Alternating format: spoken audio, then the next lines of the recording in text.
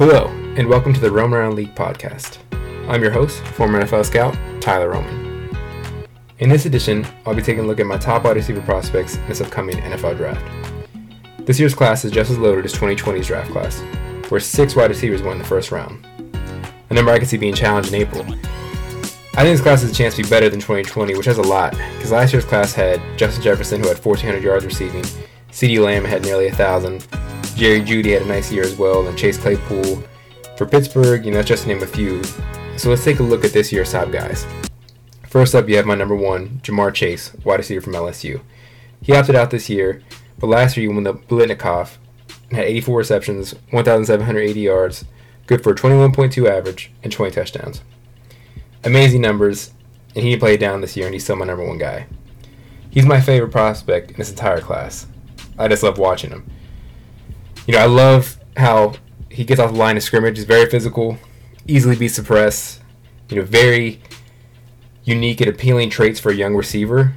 Has a running back mentality after the catch. Very, very rarely goes down on first contact. Breaks an extraordinary amount of tackles for a wide receiver. He looks for contact. He can run a full route tree at every level of the defense. He's a threat to score every time he touches the ball.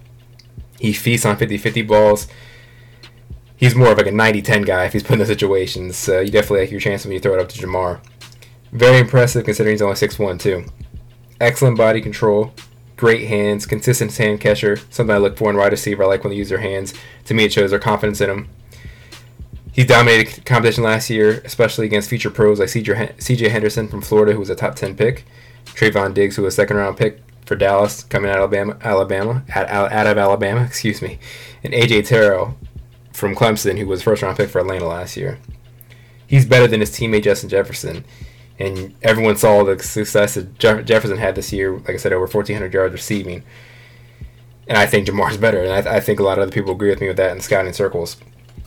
He won't run the fastest 40, probably more between 4.45 to a 4.5 guy, but his play speed is different. Like he shows up on tape, he's able to elude defenders, and it's great to see. He's the number 1 receiver the day he's drafted. I really believe that. I see a combo of Odell Beckham Jr., just the way he's flashy and the way he makes plays. A little bit of Steve Smith, going back to his Carolina days. Tough, minded receiver, not the biggest guy, but great off the line and just a tough dude. I see a little Stephon Diggs in this game as well, the way he runs routes. He's a special player. He should be a top 10 pick. I think he can go higher. I think he can go just as high as number 2 to the Jets. I think he's worthy of that selection, but I don't see him getting outside of the top 10 with teams like the Jets, potentially looking for a receiver, Miami, Philly, Detroit, list goes on. Next, you had DeVonta Smith from Alabama. Heisman Trophy winner.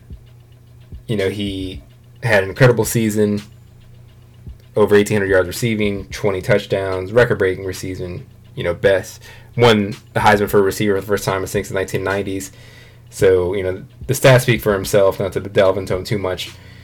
But, he's neck and neck with Ja'Marr Chase with me, but I like Ja'Marr Chase better. I like the way he's built, I like the way he plays. But DeVonta Smith is, right there, and it can also be a top 5, top 10 pick. He's a touchdown machine who has a knack for big plays and big spots. As a true freshman, he's the one that caught the game-winning touchdown pass to win the national championship versus Georgia. He's only improved since then, and he was one of the top route runners at the time at Alabama, and is one of the best in this class.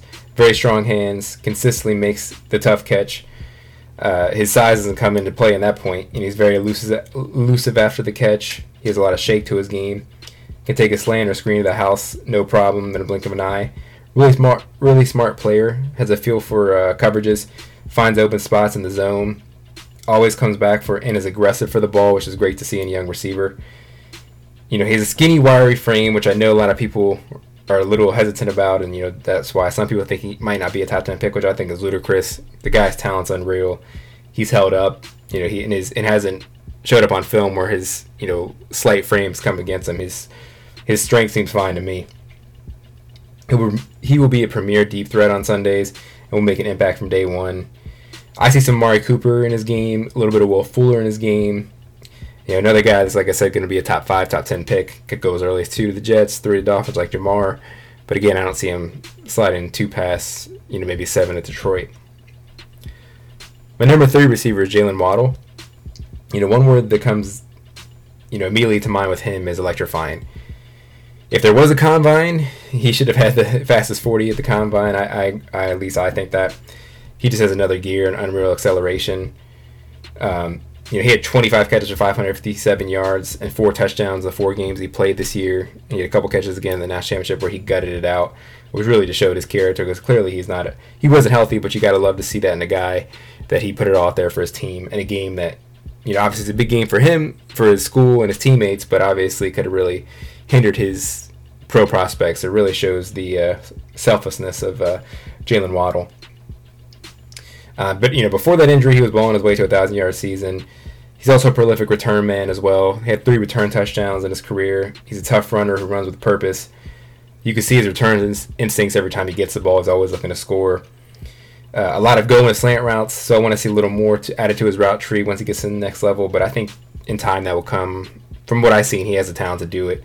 I just don't think Alabama had him doing as much with all the other receivers they had on that roster. Has all the talent and potential to be a complete receiver in the NFL. Will be, like I said, a great deep threat in the NFL. The ankle injury doesn't seem like it's going to be anything serious long term. He did come back for a national championship. Probably shouldn't have, but like I said, definitely showed a testament to his character. If he's able to participate in his pro day, he should wow people with his speed and his acceleration. I think he's better than Henry Ruggs, who was the first receiver taken last year. He compares, fairly guys like Tyreek Hill. I see even a little Tyler Lockett in his game, a faster Tyler Lockett. Barring any medical red flags, he should be a top 15 pick at the least. Another guy that can go in the top 10. I think maybe the Patriots at 15 might be his floor. Arizona at 16 might be his floor. I think he's definitely worthy of a top 15 pick. My 4th receiver I'm going to talk about, and I'm going to talk about more receivers in the future, but for the basis of this episode, I'm going to talk about Rashad Bateman from Minnesota. He's my number 4 receiver. He's 6'2", 210. One of the best receivers in Minnesota history. Last year in 2019, he had 60 receptions, 1,219 yards, 11 touchdowns, and had 36 receptions, 472 yards, and 2 TDs in 6 games before re-opting out this year. He opted back in after the Big Ten season was put back in play. Bateman's not a burner by any means, but has more than enough speed to be effective on Sundays, a big-time playmaker. He has a knack for the spectacular catch with a concentration drop sprinkled in there every now and then, but that's something obviously that I can think could be ironed out, with some NFL seasoning and coaching. He can correct that. Really good route runner. Knows how to use his leverage to break off defenders at the top of his route. Really effective in red zone situations. Does a great job in 50-50 balls. Really like his versatility. He can play all 3 wide receiver spots. Really, all 4 of these guys can. They can play X, Y, and Z. He had some of his best games at big spots in 2019 versus Penn State. Last year he had 7 catches, 203 yards, and a touchdown in that game, which was big in their upset against them. Didn't have a good year this year, but just due to the small sample size, I don't really hold that against him. He's still going to be a really good prospect. I actually see some Allen Robinson in his game, and even Devontae Parker, is one of those tall, back shoulder guys that are also effective route runners. I think he's going to be in play really from the 19 to 30 selections. I think Washington can look at him at 19 if they don't find a effective guy on the opposite side of Terry McLaurin. 20 in Chicago if they have to replace Allen Robinson, who more than likely will leave him for agency. Even the Colts that could use some more weapons for Carson Wentz. But really, I think that's kind of the range for him. Really effective player. I think he's going to be a really good player in the NFL. That's it for the receivers on this episode. Like I said, I'm going to delve into some more guys in later episodes, like the Kadarius Toneys of the world, Terrace Marshalls, guys like that. But I also wanted to talk about Kyle Pitts. I know he's a tight end, but he's effectively a wide receiver in a lot of instances. I think if I'm grouping him with these 4 guys, I'd probably have him 2 in between Chase and Smith.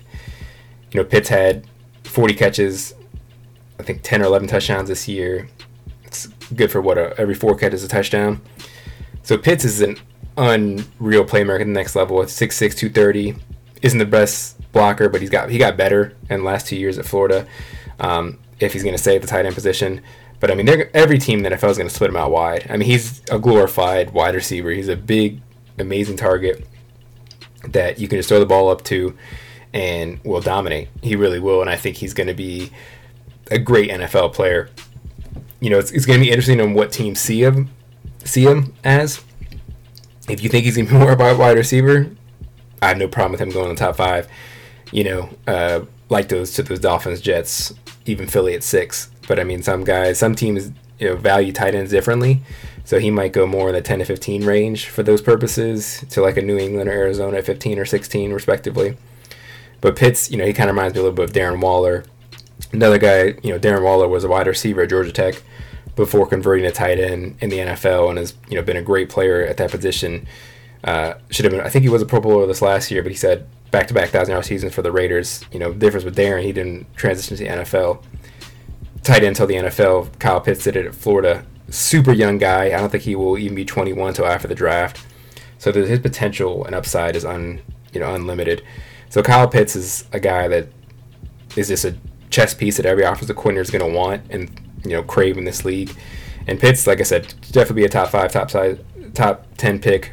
Could go a little later just because if people define him as a tight end, which I think you can say a tight end. You're not the biggest guy.